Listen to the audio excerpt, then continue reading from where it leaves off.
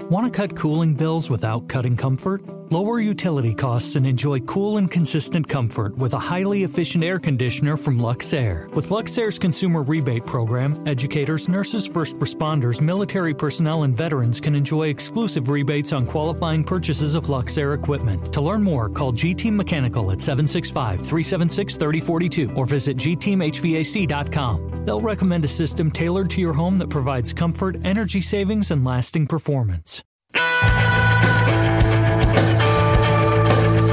This is Trackside with Curt Cavan and Kevin Lee. Brought to you by Luxair Premium Residential Systems, a smart choice in home comfort. On 93.5 and 107.5 The Fan.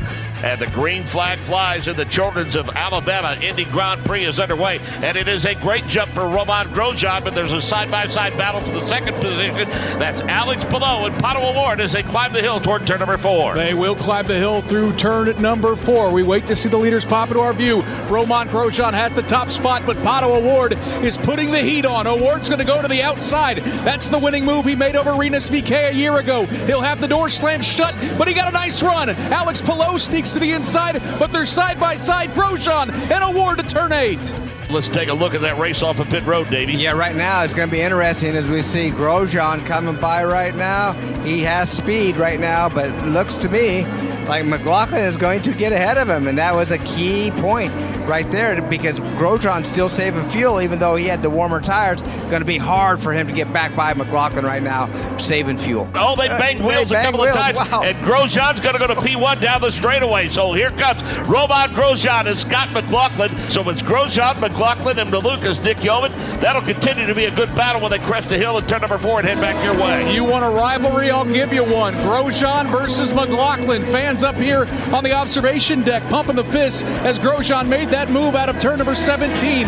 Roman Grosjean just overshot the corner. He got in way too deep. That's opened the door for Scott McLaughlin. It's a drag race into turn number 8, and McLaughlin's going to clear him and take the race lead. So now can Grosjean make it up as they work their way through turn number 9? The answer at the bottom of turn number 9 is no. Scott McLaughlin now with a 3-car length advantage over Roman Grosjean. Twin checkers in the air. The advanced auto park checkered flag flies, and Scott McLaughlin goes to victory lane. He wins the Children of Alabama Indy Grand Prix. Roman Grosjean soldiers home. He'll be disappointed. He might have thrown it away down in turn number 5. He worked very, very hard to get that second step on the podium. Will Power, an impressive run. He finishes 3rd. It was a hell of a job by my team. Car 3, Thirsty Threes, great pit stop, but first weekend for good wrenches on the car. That's why they're going off. So I'm pretty excited for them. That's a super start to our campaign together. But yeah, great pit stops by the team. Can't fault them ever. They're just the best in pit lane, and I had a great car today. Benny, my engineer, set me up, and Kyle called the strategy, and we managed to bring it home. It's May in Indianapolis, and we are now nightly up until the 107th Indianapolis 500. Hello, welcome. Thanks for joining us. Trackside on 93.5, 107.5 The Fan. Kevin Lee, Curt Cavan, Eddie Garrison is in downtown Indianapolis at our studios on the Circle. We'll get into what's coming up with the Indianapolis 500. Still certainly one more race to come on the road course at Indy in less than 2 weeks. In just a little bit, we've got a schedule, we've got qualifying information, we've got a lot of things going on, and we first have a race to recap from beautiful Barber Motorsports Park from yesterday. Highlights courtesy of IndyCar Radio, potentially NBC Sports, from just a few moments ago. Won by Scott McLaughlin. 4 races, 4 winners to start off 2023, and the championship is so tight. Curt, what'd you think of what we saw over the weekend? Well, I thought anytime you have a battle for the lead, and you had that battle for some time between Scott McLaughlin and Roman Grosjean, I thought that helps make a race. It defines the success of a race, perceived success. But I thought there was good racing throughout this field. It was fun to watch Will Power come charging up through the field on a different pit strategy. It was fun to watch even Joseph Newgarden struggle. He had a damaged car. That was maybe not so much fun for Joseph, but it was fun for the viewing audience. It was fun for Pato O'Ward to be concerned about Scott Dixon based on the troubles those two drivers had at Long Beach. and the perception from awards camp that Scott Dixon may really be ticked off at you. So you might want to keep your rearview mirror enlarged. So there were enough things. Road course racing is, has different appeals to different people. I'm still an oval guy. I can't wait for the Indianapolis 500. Obviously, we're going to talk a lot about that, not only tonight, but as we move through the week and in the weeks to come. But it's good to get, yet another race. And to your point about competition, my goodness, the top 9 drivers separated by, I think, 36 points. Last year, you needed to be, if you were ninth, you were 60 points out. So certainly a much different competition-based situation for the IndyCar Series. By the way, I should have started by saying Happy May to you and everyone else as we get set for the greatest race in the world. From yesterday, as road courses go, and again, we've talked about this when IndyCar first went to Barber, it was, it's beautiful, and that'll be kind of the highlight of the event. The racing won't be so fantastic, but the racing has generally been good, and I thought this race was really entertaining. What often happens is once you get past the last pit stop, that's when you start having some challenges. But it went beyond that. Oftentimes the race is decided in road course racing once you finish the last pit stop, but we had multiple changes for the lead, or at least a back and forth, when McLaughlin came out in front of Grosjean. Grosjean got him back. McLaughlin got him back again. So that was really good. And then, you get the last 10 or 15 laps, and the only question is, does anybody have any concerns with fuel? And what really makes these races good is if there are differing strategies. And that's what we had, and that's what we thought we might have. 2 versus 3 stops. Well, this has been a place where 2-stop has been the preference. It's been, somebody said, and I couldn't go back to confirm it, that all of the races have been won on a 2-stop strategy. I guess I'd have difficulty over 12 previous races to say that all of them have gone that way, but certainly that's been the preferred method, or at least the primary way that races have been won there, so on 2 stops. This one opened up for a 2 or a 3 stopper because of a timing of a caution. And it kind of allowed, while it may have benefited the 3 stoppers more, it opened up the possibility that you could do either. And so I think those are just, just the right kind of races. A lot of our fan base likes strategy in these races with different pit stop cycles. They're a little more difficult to follow, I acknowledge, especially for people who are very oval-based as I am. It took me a long time to kind of figure out, to count backwards from the end of the race to find out when you should pit, when was the optimum time. I mean, I've covered this 37 years, and it really did take me, it probably took me a decade to kind of get it naturally. But even still, you really got to think. And a lot of our race fans like that. And so when you have the whole field sort of in play with what strategy they want to take, that's cool. It keeps everybody involved. I think there were 26 cars on the lead lap at the end of this race, which is pretty amazing given, there were only 27. Stingray Robb brought out that caution when he had a mechanical issue somewhere around lap 36, 37, 38, somewhere like that. And, everybody else was in play, so to speak, to win the race. Now, maybe not go all the way to win the race, but the point is that very competitive, and it continues to be that way in this series.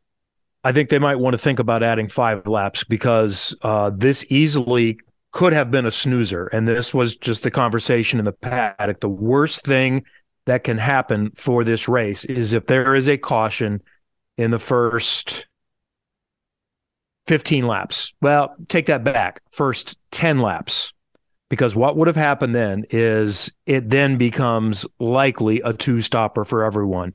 And one of the reasons why this also worked out this year, and I didn't look it up either, but I heard enough people say it from a media to a team standpoint that every race has been won on a 2-stopper. It did come close with Pato O'Ward 2 years ago doing 3 stops. And he did tell me over the weekend that we got caught in traffic. We could have made that up, but that's one of the reasons why it's difficult to do it on 3 is because you have to catch traffic the right way and be able to use the speed that is available. And the reason in this case a 3-stopper did work is because it stayed green the entire first stint, and they were able to get their second stop in before that caution came. If that caution comes 5 laps earlier, doesn't work out for them, and then it's the 2-stopper. If it comes too much later, it could still work out because as long as they got in, and they did it the way they generally have been doing. If it's a road course and no one's in peril, that has been – the teams can expect this, that if a car is stranded and no one is in danger, they are going to give everyone one pass through pit in, so that is consistent to what they have been doing. Street courses are a different matter. But going back to what I was saying, this could have been really bad. Because if a yellow comes out early, even those planning a 3-stopper were going to change to a 2. And one of the reasons why they were more interested in a 3 is because Chevy teams did not think they were getting the fuel mileage of Honda. So coming in, and you may have heard us talking about this on the broadcast, even to the point where we had new information by Sunday morning. The general feeling Saturday night was you have to do it in 3 if you are a Chevy, because they're just not getting good enough fuel mileage. So we also thought that the Hondas up front, the front row, was going to do it on 2. So then the biggest question I had, and the first one to change that potentially, was Pato O'Ward, starting third. Consensus would normally be 2-stopper. Follow the leaders, try to beat them on a pit stop, try to beat them on an out lap at some point. But not sure if they can make it. So everyone thought, well, that's how we're going to get it different. The Chevys are going to do 3 stops.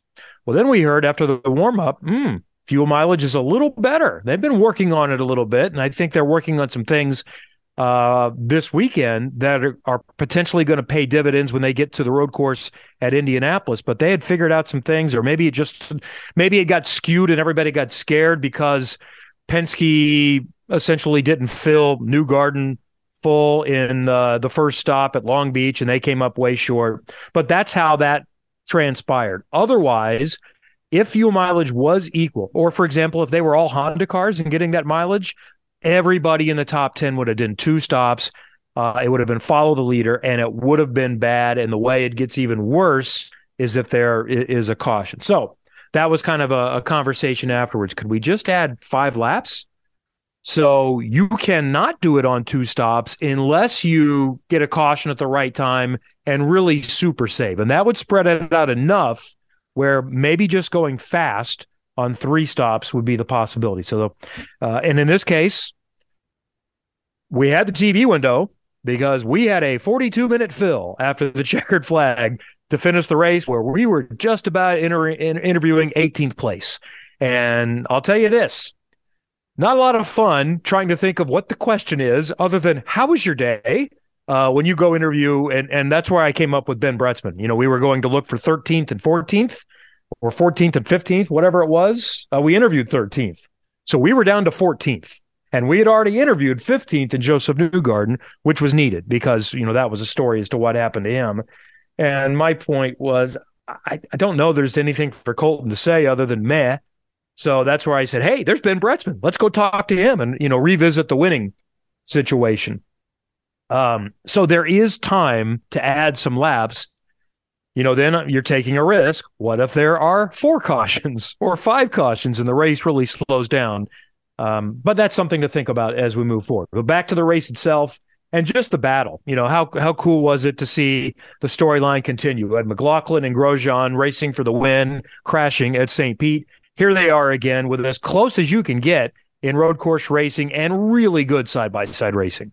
Yeah, I mean, I could have come up with all kinds of combinations to start the season and said which 2 drivers would develop sort of a new rivalry. It's a little bit perhaps, I don't know if we can yet call it a rivalry. And I say that because while they have been together in 2 of these races in close proximity and obviously affected the race in both cases, the outcome of the race, I don't think they themselves, you know, are looking for each other or consider each other rivals from the standpoint of, you know, just their personal approach. But they have found themselves like magnets connected both at St. Pete and now at Barber. And so it's a storyline moving forward. Do these two guys, and you know what? Maybe these two guys are championship mettle this year. Grosjean certainly has had consistent cars in all 4 races, good cars. McLaughlin almost as good in some places, maybe better in others. So maybe these two are among the 6 or 8, as I mentioned, 9 cars within like 35, 36 points that have a chance to win the championship. And it really includes about half of those 9 have never won a championship before. And the other 5 or so are championship proven. The other thing that's interesting just about is that none of these drivers have separated themselves. That's part of the reason why there's so many drivers still within shouting distance after 4 races. You know, the championship leader doesn't have as many points as he has had after 4 races as we've had in the last several years, really a decade. And so we've got a bunch, and maybe it's just going to play out that McLaughlin and Grosjean are going to find themselves together a lot this season, and that should be fun. Well, what has saved one of the guys thinking championship and one of the heavy favorites coming in, like Joseph Newgarden, is the fact that no one has run away. Marcus Ericsson has had a couple of just decent days. Pato had the finish near the back at Long Beach a couple of weeks ago, and that's helped save Newgarden, who has finishes this year of 17th, 9th, and 15th. But yet he's still within range. He's only 25 points back in 6th, and top 5, 15 points. That is easily flipped. Grosjean wins. He's 5th. If he wins, even in race 5 at Indianapolis, decent chance he comes out of there with the points lead. Certainly he's going to be right there, depending on what Ericsson, Award, Palou, and McLaughlin do. So that's all you can ask for at this point.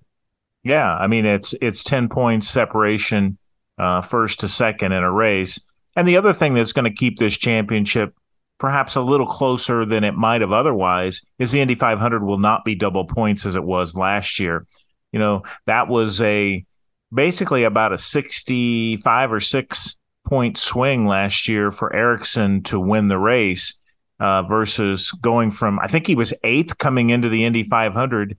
You add the points he got for winning the race and qualifying in the top 5, and you know, that jumped him from 8th to 1st, which he held on to for quite some time thereafter. And so, you know, you don't have double points this year. So I think this championship is going to remain close because I can't foresee somebody going off and winning 3 or 4 in a row. McLaughlin looks really good on this particular weekend, but there have been other guys, Joseph on the road course, on the oval, and the Andretti's look good on street circuits. So it could be anybody any week, and that's what we like. By the way, remind me later, and I'll tell you what else I learned over the weekend about Indy 500 testing and who is doing what and some other things on that. You know, McLaughlin had kind of a mess start to the season. Great car, potentially winning car at St. Pete. Just okay, but a bad result. Okay at Texas, 6th. Okay at Long Beach, 10th. And he was pretty adamant that, no, I'm not going to panic and say I have to have a win, but I do have to have a result. And they felt like they were in line with that. And even better than that, he gets the win. And all of a sudden he jumps up. And after a very meh start to the season, when people like me were picking him to win the championship, now he's 11 points out. He is right there. He is a win away again from taking over the championship lead. So that was important for him. And then there are some others where, again, it kind of gets late early and it's going to be difficult. The Power got what he needed. He was one of those that needed to jump up. He said the same thing. He said, no, I've been doing this and I learned this last year. Don't try to bite it all off in one weekend. He just said, I need to stay within range. I need to stay in touch with the championship. What he had been 7th, 16th, and 6th in the first 3. He gets a podium from a position where he said he was down on straight line speed because they were due for an engine change, and gets a podium out of it. So that feels really good. And now he is somewhat within striking distance. Dixon's probably a little bit concerned right now. Let's touch on him. He's still within range, 32 points back, but Dixon has not stood out other than maybe the opener. He gets a podium in the opener. He's 5th, 27th, and 7th. Maybe that's unfair. All it takes is not having what happened in Long Beach, and he's right there in the mix too. Well, he is right there in the mix, and that's kind of the point of bringing up how close everybody is after 4 races. But I'll give you this stat. I went back and looked this up. The last time Scott Dixon was this low in the championship, he's 8th. But the last time he was this far into the season, 4 races, and still 8th or worse, 2011. So he has been consistently, closer. And yet, from a point standpoint, he's probably never been this close, being that far back, if you know what I mean. He's what, 30, just 32. Under 30, 32 points. So he's right there. The problem is it's difficult to climb when everybody's so congested. It's more difficult to climb up through the standings because you're going to have the same guys finishing in the top 7 or 8 each race. But yeah, Dixon has been a little bit, interesting. He's qualified reasonably well. And again, at Barber, he continues to show pretty well. This is actually one of his worst finishes. He'd had very few finishes, like only 1 or 2 outside the top, 4 or 5 since the track opened in 2010. So this is one of his worst finishes in 7th, but he hasn't really been a factor this year, or at least, I know what was he, second or third at St. Pete. He's been third around, but I don't really feel like he's had a great car. In fact, when you were talking about these different guys just a few minutes ago, and we talk about the points being close, the top 9 and 4 different winners and so forth, if you had to say one driver who has been the best so far, regardless of what the point standings say, who's been the best in 2023, it's difficult to come with an answer. I think the answer is Grosjean. Who's had the most pace, who's been consistently the strongest, forget about the results, but who has been in the picture to win every race, it is Grosjean. Yeah, you wouldn't have said that a year ago, considering you got an oval in there, and he gets taken out at St. Pete, and he made a very slight mistake at Texas, which obviously cost him in a big way. He just misjudges the run he had on David Malukas in turn 2 really, really late in the race, or he comes away with, enough points to be the series leader at this point. So, yeah, I think it is Grosjean. But, aside from that, it's really competitive because everybody's had difficult somewhere. I'd say the next strongest would be McLaughlin and Newgarden consistently, but they don't have the results to show for it. Maybe it's Ericsson that's next. He was not bad at Barber. I'd say Pato ahead of Ericsson. Yeah, correct. Pato would go ahead because at Texas, Ericsson was not a factor. He said that they had an issue that they've since discovered why they were so much slower than the other Ganassi cars. But Pato is definitely the other one. If you look at race to race for him, finished second, kind of inherited the lead, but was a legit second, which where he finished. Texas finished second. Long Beach wasn't a winning car, but he was potentially a top 5 car. So that's the one where I don't think he was ever in position to win. And at Barber, he was one of, I'd say, several that were good enough to win, had the strategy fall in their way. But Grosjean is still the one that is 4 for 4 that had potential winning cars at each race. And as far as how the race was won, Grosjean mentioned that yellow is what killed them. I'd say yes and no. I'd say he was going to, from the fact that he was saving hard, even with the yellow, to make it on 2 stops, I think it helped him. But where he's correct is the timing of the yellow, because as I said, it came out in the window for McLaughlin and Power to make their final stop, or to make their second stop. Then that's what worked. Had that came at a different time, either a little bit earlier or later, then they might have been able to have an advantage there. But he definitely needed a yellow at some point to make that 2-stopper work. The other one to mention, and Palou, by the way, has been consistently strong all season too. So we can't forget about where he is. And just going back to those that I think had a chance to win this race in the right circumstances, it's McLaughlin, Grosjean, Pato, and Palou. I think that's it. I don't think Power was really the winning car. Newgarden also. Newgarden was ahead of McLaughlin. Fast. He was ahead of McLaughlin. Yeah, and he was fast. He was ahead of McLaughlin at one point. How did he get ahead of McLaughlin? He started behind him. Yeah, it was just a cycle. But at some point, they're late in the midway through the race. He was ahead of. Well, maybe it was ahead of that first stop. I'm not sure. But remember, McLaughlin finally had to put the moves on him. Maybe what happened was McLaughlin pitted and came out behind him. Maybe that's what happened. Maybe that first stop. So what happened to Newgarden was in the first corner, Felix Rosenqvist was looking to make a move and made contact as they were trying to get through exit turn 1 into turn 2. It spun Rosenqvist, and it did some damage to Newgarden's car. And he said actually it was really more just impacting tire wear. The left rear, he said the car was not too bad. Not as great as it was, but not too bad on new tires. But as the tires would start to wear, just got evil. And it was the opposite side of where the contact came. So it obviously just knocked the car out of balance, a suspension issue or something like that.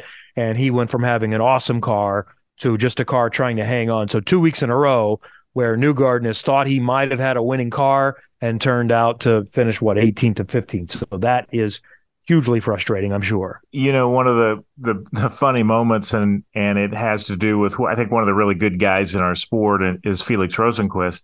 And he makes the comment on his radio, all good, everything's good. And they're like, well, why are you in the back? What happened? Yeah. I wouldn't ask the team and they didn't know. That was vintage Felix, that the way he said that on the broadcast afterwards. He just, they didn't know because they hadn't seen the replay. And it really, we saw that there was contact on Newgarden, but it took, kind of a second look on the replay to see that it was Felix that had caused that. And then Felix, had spun. We didn't know that initially. So it was just, I guess his transparency or his playfulness, or I don't know that I have the right word for it, but the way Felix just discussed it was classic Felix. Well, and also after the race, when I went up and talked with him before, he asked me, did that impact Joseph? I hope that didn't hurt Joseph's car. And I said, I think it did.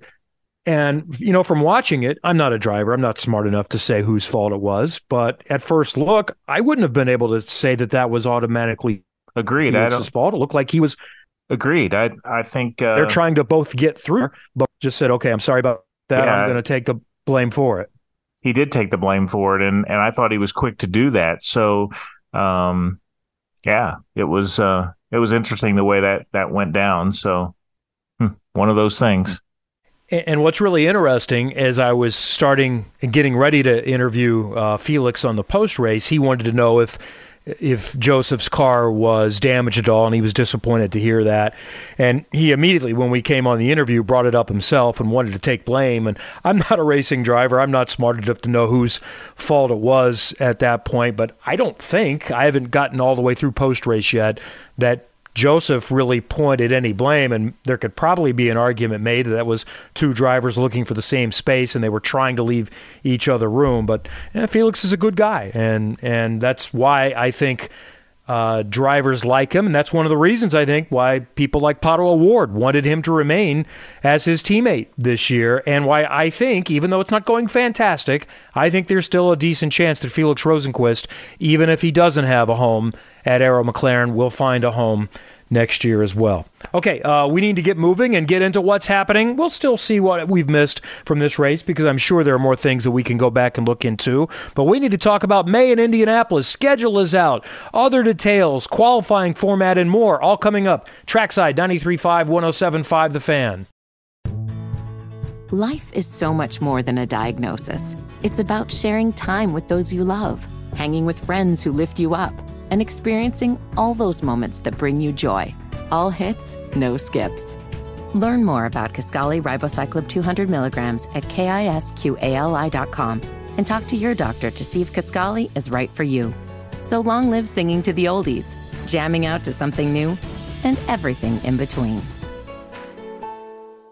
Hi, this is Scott McLaughlin, and you're listening to Trackside on 93.5 and 107.5 The Fan. It's time for the Circle City Raceway news of the day. Circle City Raceway is back with a new clay racing surface, and the Circle City Raceway Friday night at the dirt track is this Friday. 410 steel block sprints, UMP modifieds, Ford Crown Vics, Super Stocks, and Pure Stocks. Tickets are just $15 for ages 13 to 64. 12 and under are free. Military, first responders, veterans, seniors, and teachers only $12. Circle City Raceway at the Marion County Fairgrounds, circlecityraceway.com. I think our news of the day should be on Friday. We knew most of it, but we saw exact details and schedule and a slight tweak to the poll day format for the Indianapolis 500. Yeah, we're still going to qualify the top 30 on the first day of qualifying. That'll be, I've lost track of my days. Is that May 20th? The 20th. Yep. And then the 22nd or the 21st on Sundays where it gets a little bit different. It's kind of really the order because we'll still have the last chance qualifying for the last three positions. We'll have, 4 drivers essentially for that last row spot. And then we'll still have the top 12 to go for the poll. We can go through this as the month goes on, get into the intricacies of it. But there's some slight adjustments and more NBC time, truthfully, for qualifying on Sunday, which will be good. I believe there's some NBC time both days, which has been a change in I don't know if recent years is the right word, but I think at least last year it was all Peacock on Saturday, maybe 2 years ago as well.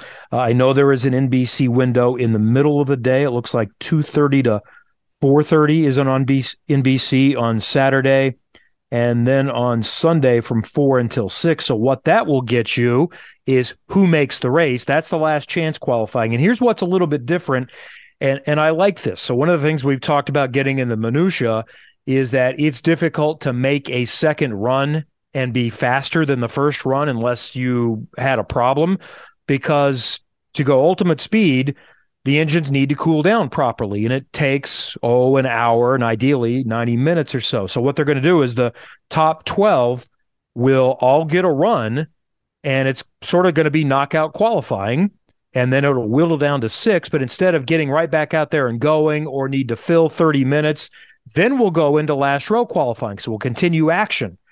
And then after the last row, then those last 6 will go back out one more time. So that, I haven't seen the minute by minute on that, but there should be at least 45 minutes to an hour between those runs before you go out again. And one of the things we wondered about is that it was, for example, if you were the fastest on day 1, and you were the last to go in the first round of 12 through 1, and then only ended up 6th fastest, you had to go out again really quickly. You would have a short time span between that. So also what that might do is it gives us a better chance of seeing bigger speeds.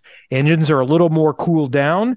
That last run, whoever was the fastest in the first round of top 12 qualifying, that last run is going to be at about 5:40. So you have the chance of conditions and being a little bit cooler and maybe seeing a bigger speed and seeing over 234 miles per hour again. And everyone is telling me it should be just as fast as last year. And last year was the fastest pole speed, not the fastest speed, but the fastest pole speed that we had seen. And I think they always get smarter. Maybe in the right conditions, they flirt with 235 this year. I don't think we'll flirt with the track record. I agree with that. I don't think we'll see the track record either, but we're certainly inching toward that. And I like the format. I mean, I like the bumping element back in the game, and I like the knockout system. I was a little skeptical of it at first, a decade ago when they went to the Fast 9 shootout, now Fast 12. But it adds drama on Saturday, and then the real layer of drama on Sunday. Yeah, there are 2 storylines on Saturday. It's going to be you want to be in the top 12, and you want to be in the top 30. And with multiple attempts, if you're in the 20s and if cloud cover is ever coming, you're going to be worried. If you don't qualify, say, in the top 22, 23, 24, you're going to be worried that all those beyond find something and shove you back to 31st, and all of a sudden you find yourself in the last row shootout, which I think, again, does include multiple attempts allowed. It is really difficult because that is a short time frame to make a second run. So you're going to have to either have made a mistake in the first run, which is good. I'm glad there is a chance for a mulligan. For example, if you have a cut tire or the driver makes just a big bobble, you get one more chance.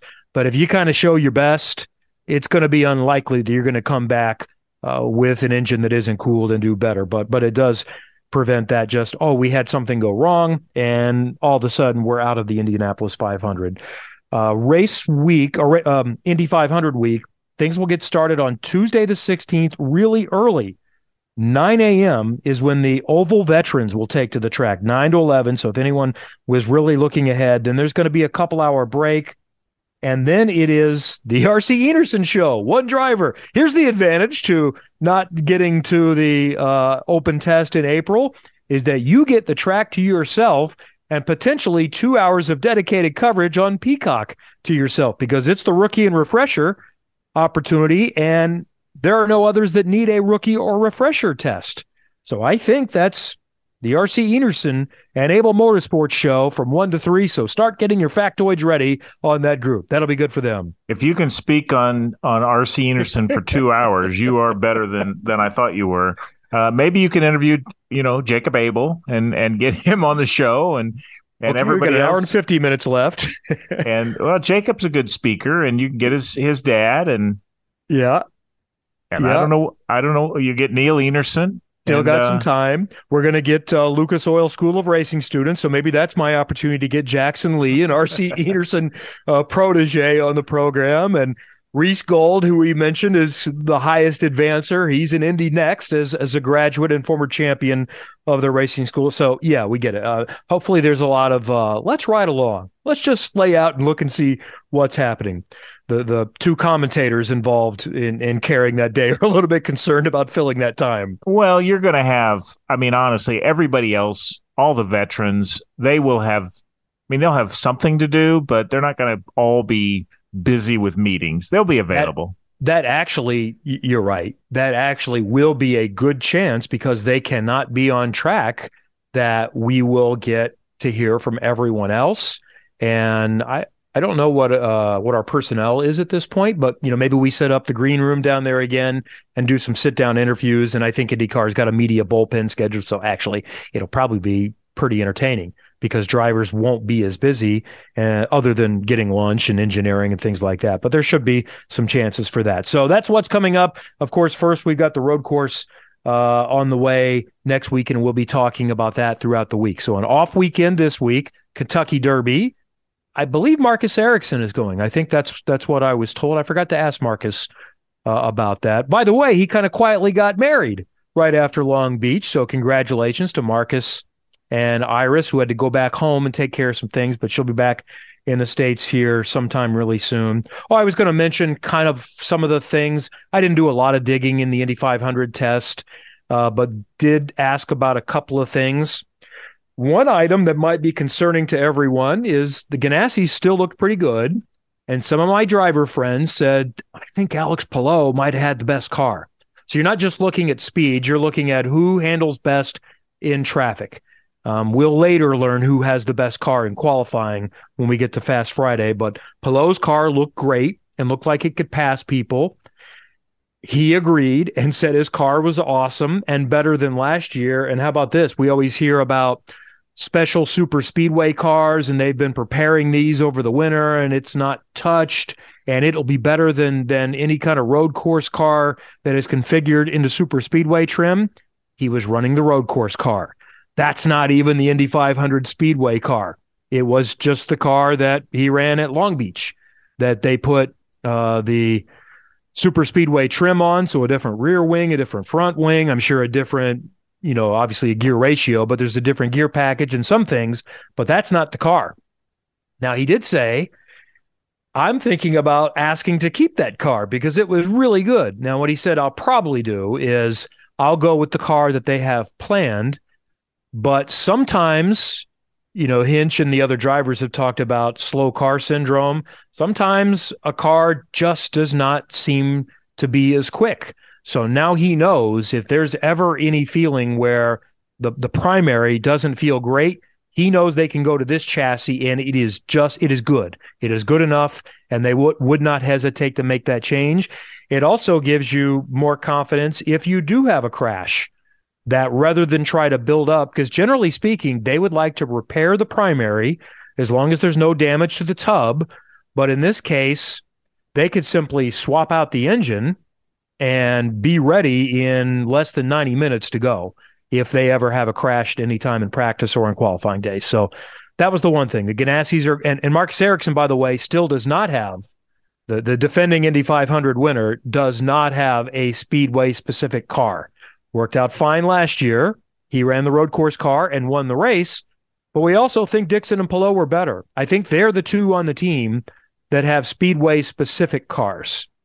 But the Ganassis ran the road course car. The Penske's ran the super speedway cars, and that is different than a couple of years ago. Joseph Newgarden told me last year they did not run the super speedway car, the 500 car.